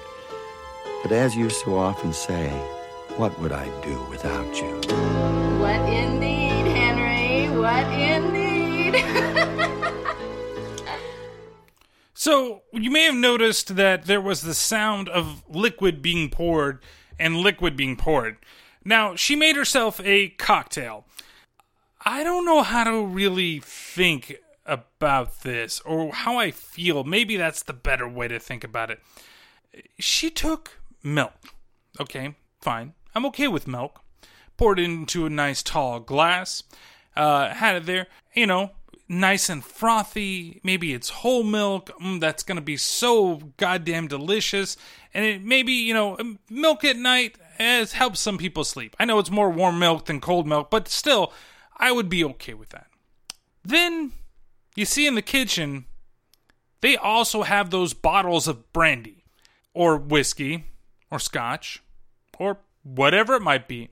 But she takes that bottle, opens it, and pours it in the fucking milk. Who the fuck mixes brandy or scotch or whiskey with, whole milk? or even non-fat milk, any type of milk. Why would you mix dairy with alcohol? Okay, I can get it. Okay, Irish car bomb. All right, that's kind of a dairy type of thing. Or even a freaking Irish coffee, right? Coffee, it's a cream. I get it. Maybe that's just the way. Maybe that's Irish whiskey and she's Irishing up her milk. But it just sounds so goddamn disgusting. Like, put something else in there. Maybe go and get that, Hershey's Quick and mix some fucking chocolate in there. So at least maybe be closer to like a Bailey's or something like that. But just fucking plain old milk and fucking brandy. Oh, that's just... It makes my head hurt so much that it sounds so disgusting. And it really, really is upsetting my stomach right now. But of course, I digress. So she takes her milk with her, by the way, and drives to the university. And when she pops up, you can see that she's holding her road... Well, I would call it a road soda if it was a beer. So it's like a road shake? Because it's milk? I don't know. And she decides to go downstairs where Henry is. Henry, in the meanwhile, the entire time they were going through this and that letter that he wrote to his wife, is cleaning the area downstairs so she can't see the blood. Now, if you know where this is going, please don't ruin it for yourself, because I will ruin it for you shortly. She goes down there, she sees Henry, and they begin to talking about the story of Dexter and whomever this mystery girl is. Well, how bad is she? Is she conscious?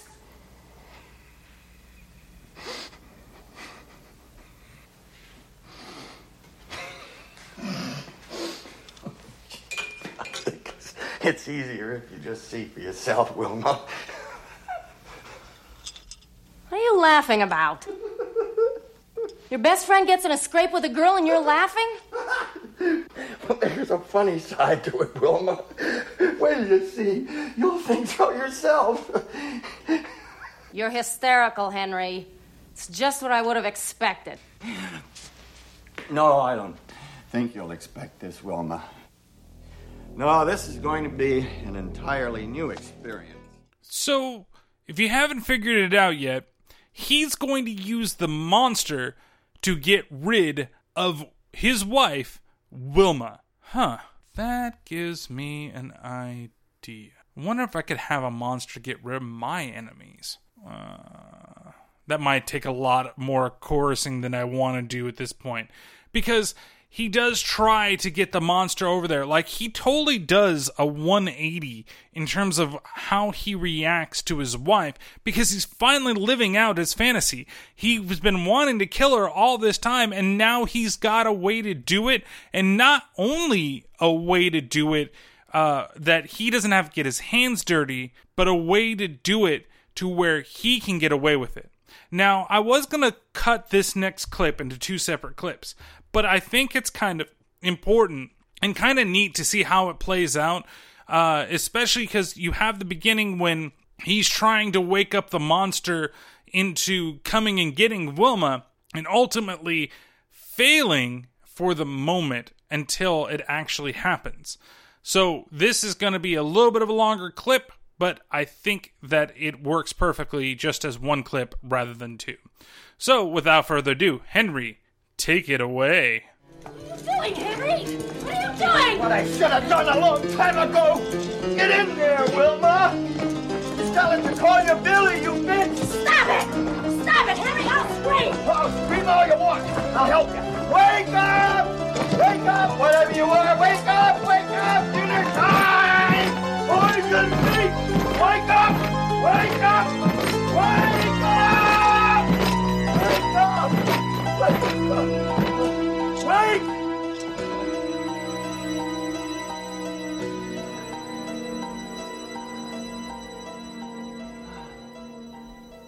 Oh, that was great, Henry.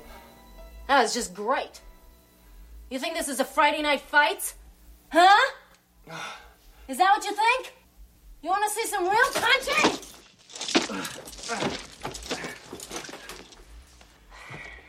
Same old Henry. Afraid of your own shadow. You know what, Henry? You're a regular barnyard exhibit. Sheep's eyes, chicken guts, piggy friends, and shit for brains. No good at departmental politics. No good at making money. No good at making an impression on anybody. And no good at all in bed. When was the last time you got it up, Henry? Huh? When was the last time you were a man in our bed? Now get out of my way, Henry, or I swear to God you'll be wearing your balls for earrings. And I swear to God, if you ever touch... Got her! Basically, El Bisto jumps out of the crate and then starts eating the crap out of her. And let me say this, too. Why is it when, a woman, doesn't agree with what a man's doing when he's trying to fucking use a monster to kill her? I mean, that's just like every normal relationship, right? And he doesn't succeed right away, that she decides to attack his manhood.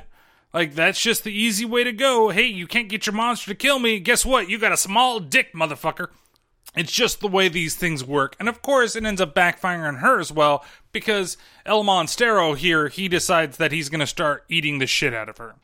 So, Henry, he watches everything happen, then he slowly starts to, he waits for a little bit. I shouldn't say slowly starts to do anything, but what he really does is he waits for the monster to go back and he starts locking it up. And this is where we get kind of a weird thing where we get to hear what Henry is saying that he did while he's telling Dexter exactly what he has done. I didn't see anyone, not a soul. At this time of the year, and no other, the campus is almost totally deserted. The summer session is over, and the fall semester doesn't start for 2 more weeks. It was almost hellishly perfect. I never saw so much as a pair of headlights. Henry, what did you do with the crate? The crate. That's the beauty of it. You provided the final piece in the jigsaw puzzle yourself. The crate is at the bottom of Ryder's quarry. I drove out there with the remains of 3 human beings. Well, 2 human beings and Wilma. I began to wonder, where did they go? I mean, how much could it eat? I think maybe at the very end, it began to suspect what was happening. See, now this is rude by Henry. He got rid of a problem that he's been having for quite a long time, for as long as those two have been married. And of course, he's just gonna dump poor monster off into the fucking lake and drown him. Kind of sucks. Well, he doesn't know if that's necessarily going to drown him. Maybe the thing could survive in water. Who knows? But he said he chained it up pretty well. And he decides, what are they going to do about everything? Well, they're not going to really say anything. So, question is, what happens now? There's no evidence of foul play. I've seen to that. And there are no bodies. Yeah. I suppose there are. So what about you, Dexter? What are you going to say?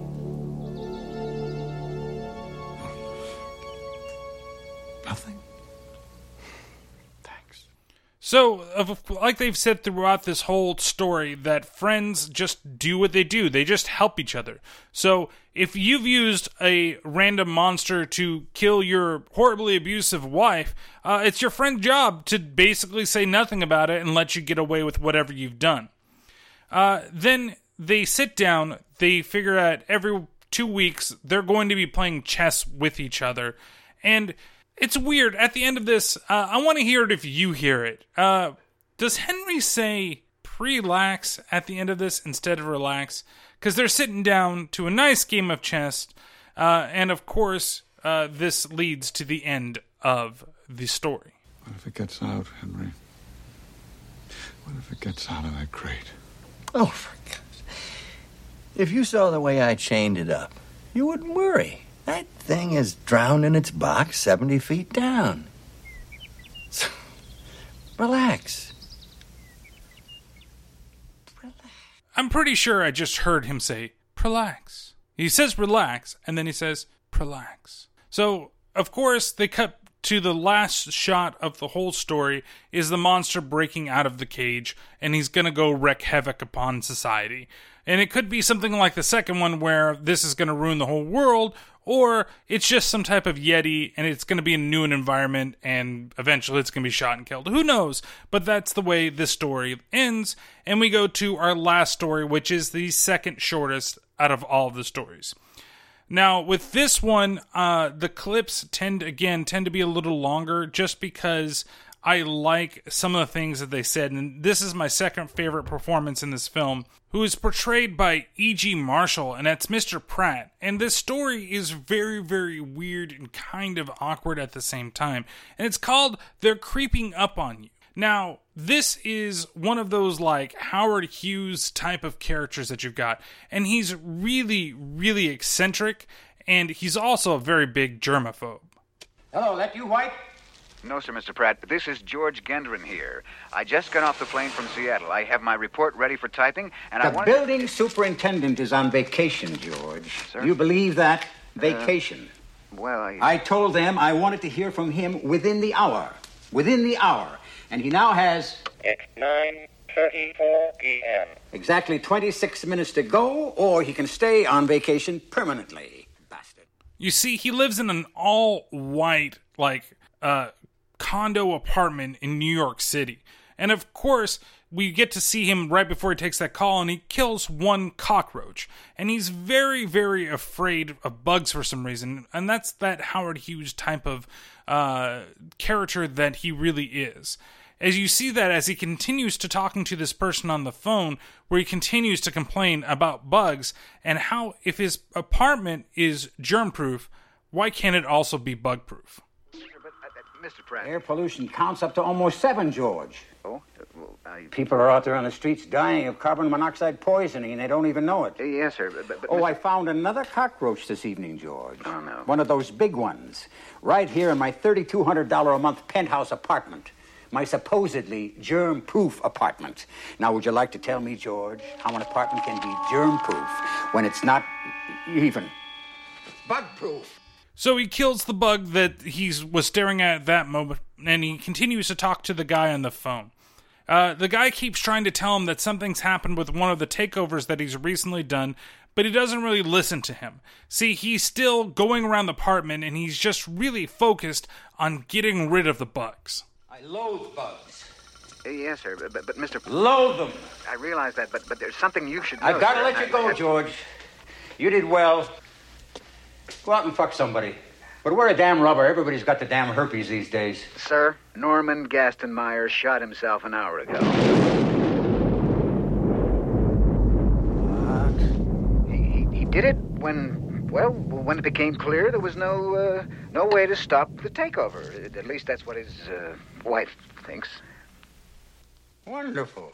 As you see, Mr. Pratt, he's really, really excited the fact that the company that he took over, the owner of that company killed himself because he couldn't deal with the fact that it was a hostile takeover. The way that Mr. Pratt is played is absolutely fantastic. Like I said, this is the second favorite performance in this entire film.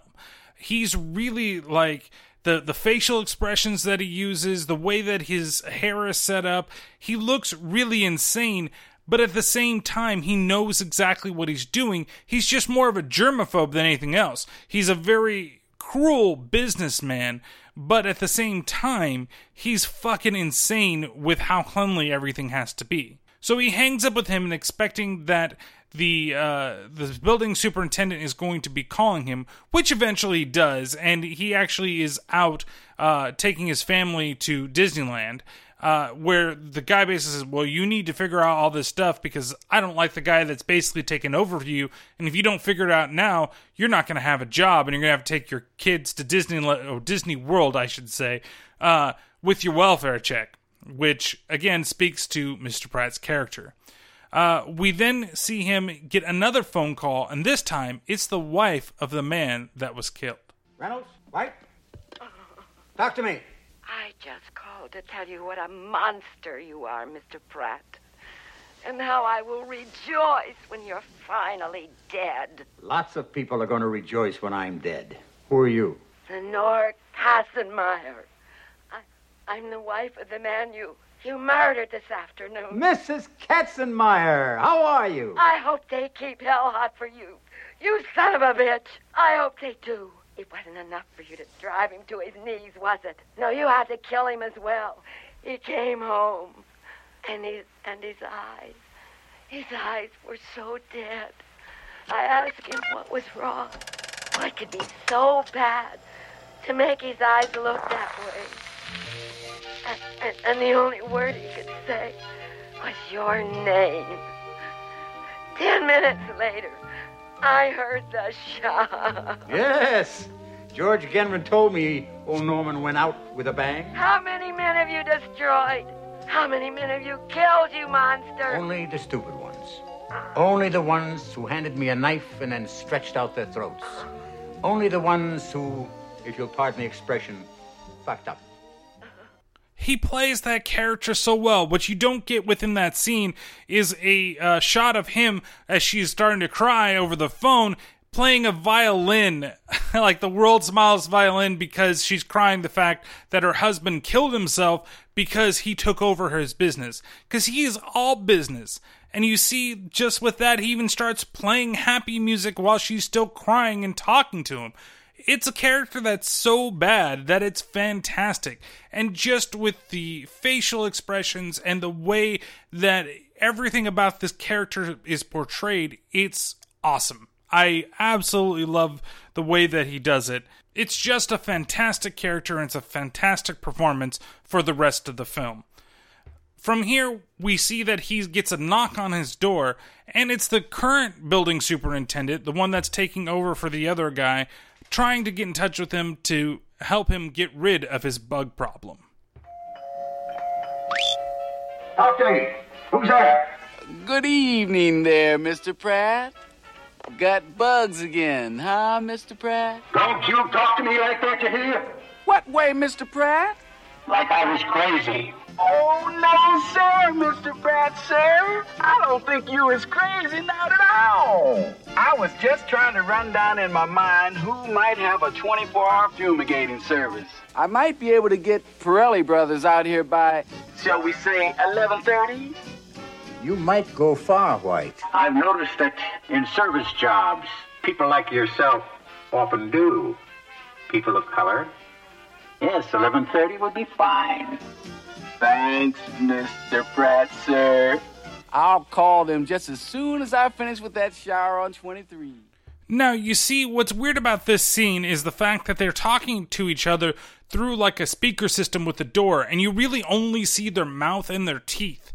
And every once in a while, you see an eye, and it's usually Mr. Pratt's eye, not necessarily Mr. White's eye. And Mr. White, he's on the outside, and you do get a full shot of him from like the side at one little scene. And it's a weird kind of back and forth between the two of them, especially the way that Mr. White is playing it, because he's kind of almost playing it in that old type of, stereotypical like Masta type of relationship.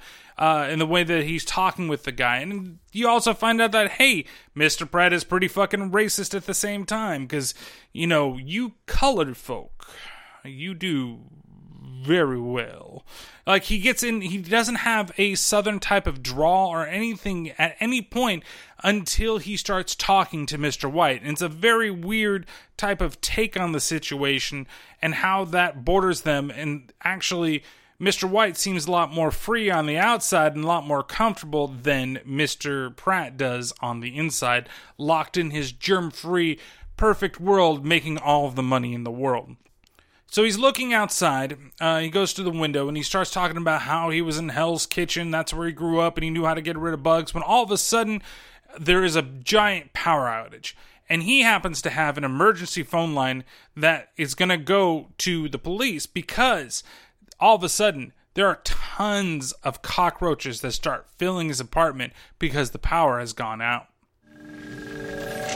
Police emergency. It's about time. What are you people doing down there? We got problems tonight, fella. Listen. This is Upson Pratt. The Upson Pratt. I've got bugs. Everybody's got bugs tonight, and I don't have time for bullshit. No, you don't understand. These are cockroaches. The biggest ones I've ever seen. This has got to stop. This has got to stop. On a slow night, we could maybe talk about it, but this isn't a slow night. I don't think you understand who you're talking to. This is Upson Pratt. Upson Pratt. Do you know who I am? Do you know who the fuck I am? No, we really don't give a shit because we got this power outage, and it doesn't matter. You're up in a fucking high rise, and you're just dealing with fucking cockroaches. Anybody else could deal with it. But of course, he's really fucking freaking out. And he has actually like a panic room that he decides to get in. And even without power, mind you, he's able to figure out what the code is, which unlocks the panic room. So I guess that thing is either on a separate circuit or whatever the hell. It's a fucking movie.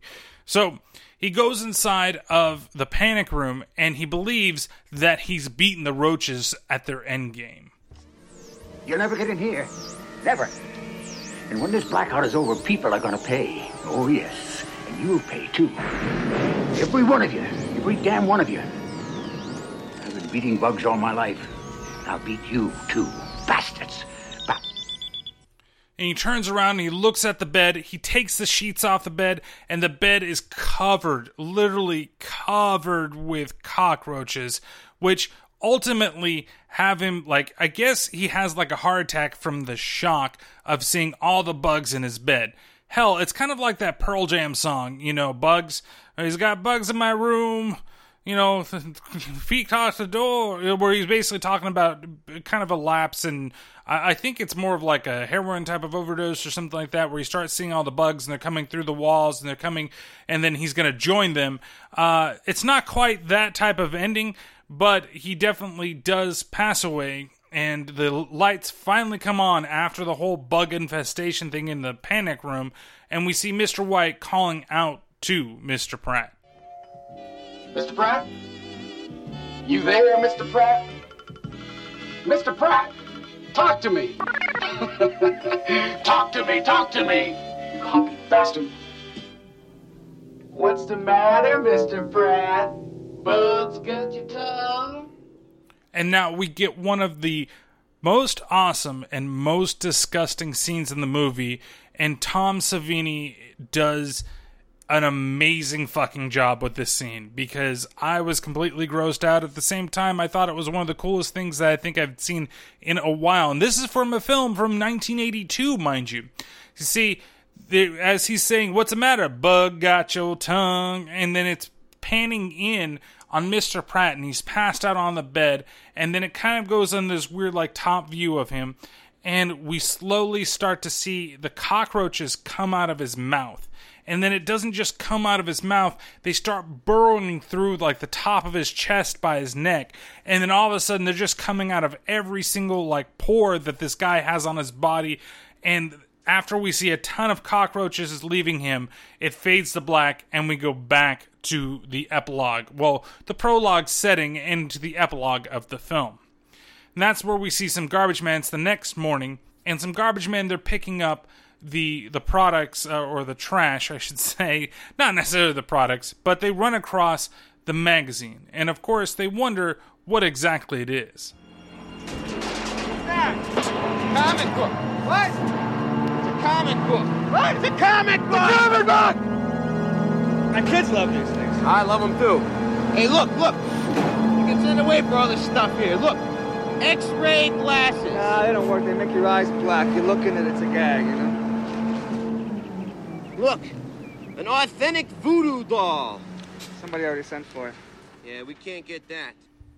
Why can't they get that, you ask? Well, we go from them over to the house. And I gotta say, these guys are the worst garbage men since Charlie Sheen and Emilio Estevez in Men at Work. I mean, honestly, these guys just throwing things everywhere. They just fucking throw the lid off to the side. If you remember back in the day when we used to have those metal garbage cans, you know, when they weren't provided for you by the city or the state or wherever the fuck you live, but you actually had the big giant metal garbage cans. This is what these guys had. And they're just throwing everything willy-nilly and throwing it all over the fucking place. And I'm surprised that they managed to actually find the comic book without just fucking, you know, throwing it in there and being done with it. So after they've done their horrible job and they talk about the ads that are inside there and then notice that the voodoo doll is gone, we go back into the house. Now, we're going to play pretty much the ending scene with along to the credits. So enjoy the end of Creepshow. Where's Billy? He'll be down in a minute. I know he's up. Billy! Stan, are you all right? I didn't get much sleep last night. Storm? Oh, it's this goddamn stiff neck. I can barely move my head. You must have strained it. Yeah, I guess. I don't Well, you poor old bear. You want me to get some Bengay? No. I'll teach you to throw away my comic books.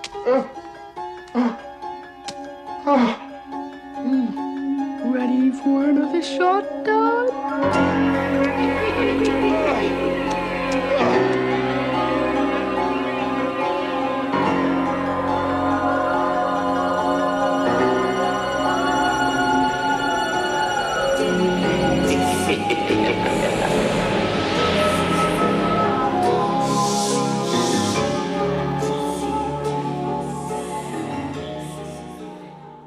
And that was Creepshow. That's the way it ends. And, we know that the Billy, Stephen King's son, is teaching his father a lesson by stabbing him in the neck with the pins on the voodoo doll.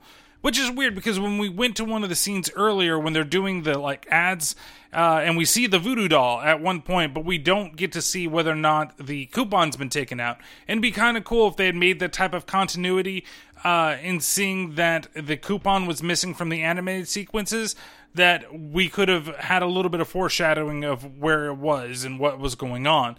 But other than that, it's a decent way to end the film. I mean, we don't really need the bookends, to be honest with you, other than to give it a Tales from the Crypt type of feel.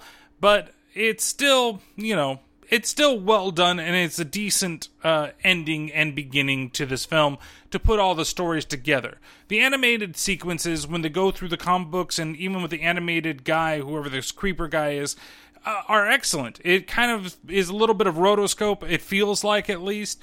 And I really like the way that things get framed by comic book panels and different comic things that would normally be used with inside of a comic book. It looks really great. In terms of the stories that are available in this anthology, my favorite really is Something to Tide You Over. And then if I have to rank the rest of them in terms of the film, I would say The Crate is probably my number 2. Then it's followed by the last one, They're Creeping Up on You.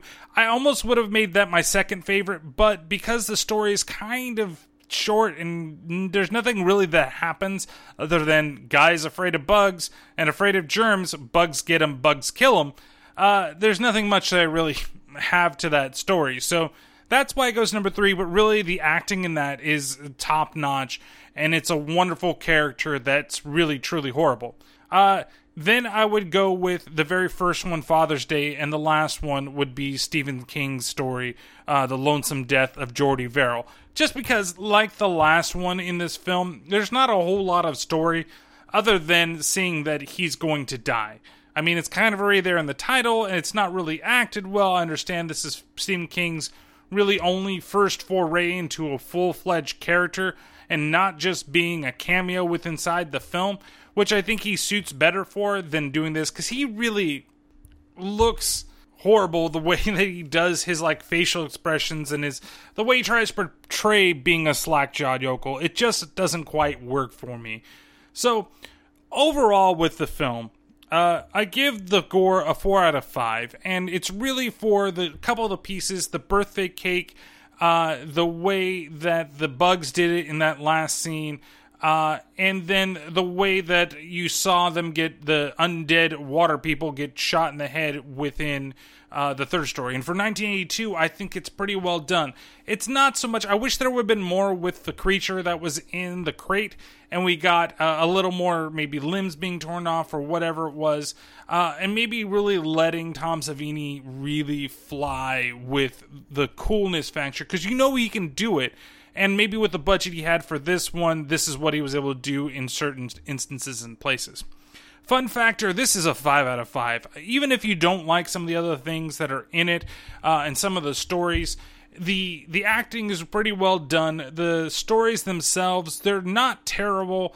Honestly, his best work is Something to Tide You Over. I just really like that story, the ideas behind it, the way that it's acted, even from people not named Leslie Nielsen within that story.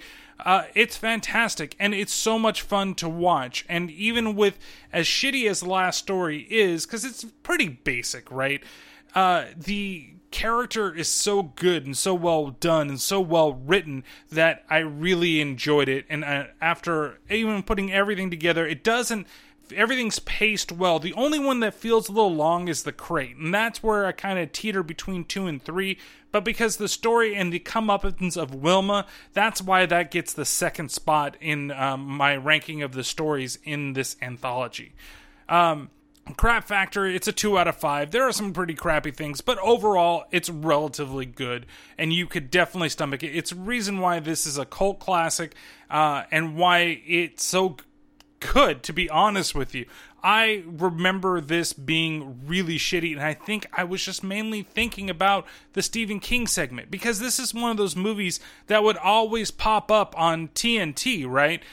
You get Monster Vision, and boom, this would always be one of those. Or, it's going to be Heavy Metal, or Akira, or whatever. It's a Godzilla movie that you were going to watch. Or eventually, when they get to the Nightmare on Elm Street and the Friday the 13th films. But this was one of those ones that would always pop up, and my family was, ones to be like, okay, this isn't that bad.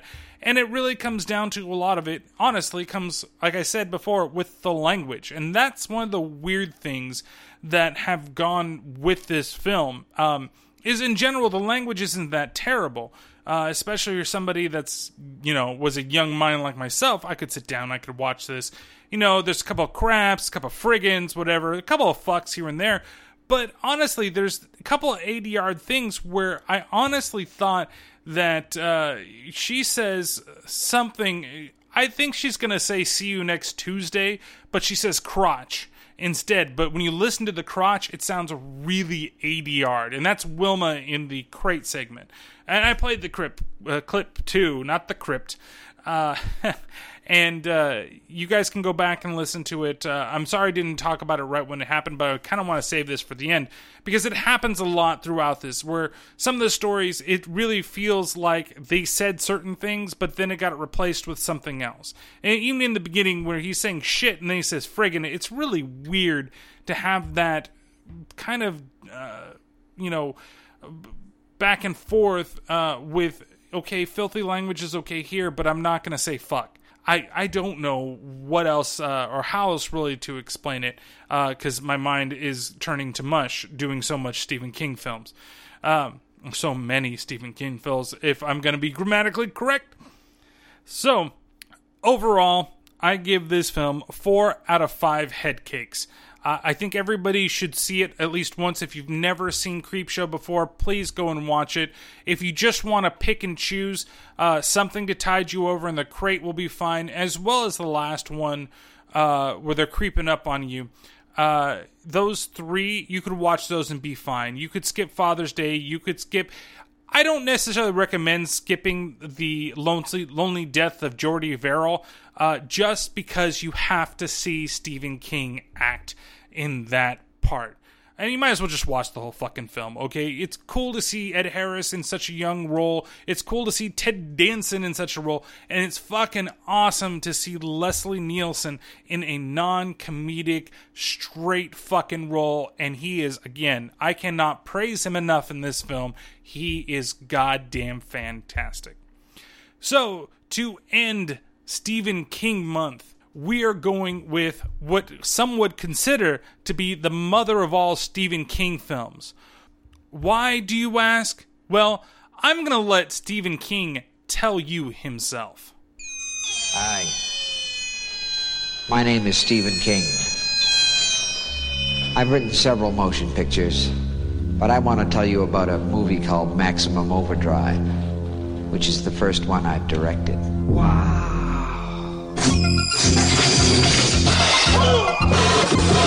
What in the dickens is going on around here? A lot of people have directed Stephen King novels and stories. And I finally decided if you want something done right, you ought to do it yourself. Who was driving it? I don't know. Curtis! It's coming after us! It was my first picture as a director. And you know something? I sort of enjoyed it.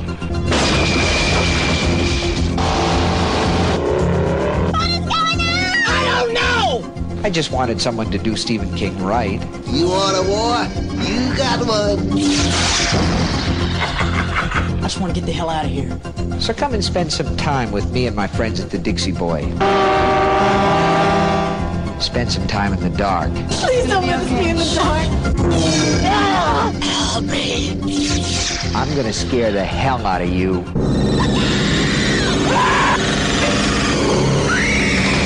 And that's a promise. You're going to get us in an awful lot of trouble, man. We already in trouble.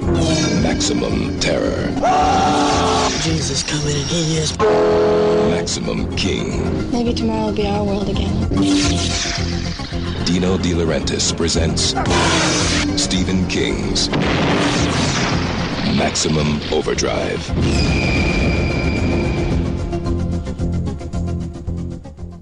That's right. Even though that music there sounds more like Knight Rider than anything else, the soundtrack of this film is done by AC/DC. So we're going to have a rockin' fucking time next week, and hopefully we can see whether or not Mr. King can actually faithfully do a Stephen King movie. I think you know what the answer is already if you have watched Maximum Overdrive, but that is a perfect way to end Stephen King month for the Terrible Terror podcast. So, it is available on iTunes for rent, Amazon for rent, and I believe it also as well as YouTube. So, if you have never seen Maximum Overdrive, you owe yourself to watch it before you listen to this podcast. There are not many films on this podcast that I would say, you know what, watch it before you even listen. No, please, Maximum Overdrive is the most, insane Stephen King movie that you can watch, just from who's in it, to the way he directs certain things, and he even his little cameo in it is so delicious. It's so much fun to watch. So, if you've never seen it, please find a way to watch it. It is available to rent, and I know you guys can find it out there somewhere, and you can watch it. Just find it. So, for next time, we will be definitely talking about Maximum Overdrive. As always, you can follow the podcast on Twitter. It's T_T_podcast. You can check us out on Facebook as well as on Instagram. Instagram, it's Terrible Terror Podcast. Facebook.com/Terrible Terror Podcast. And you can always email us, terribleterrorpodcast@gmail.com, if you have movie suggestions of things that you would like to see. We do have another theme month that's going to be coming up probably for this podcast in 2017. I think I'm looking like May that I want to do it. It's not going to be a full month, like I said before, not like this Stephen King month, because there's two movies that I want to specifically look at from this actor. And one of them is completely ridiculous, and the other one's completely fun. So it's worth looking at it. And then that's going to be it, I guess, for this week. So next time, watch Maximum Overdrive, and we'll talk to you then. Bye-bye.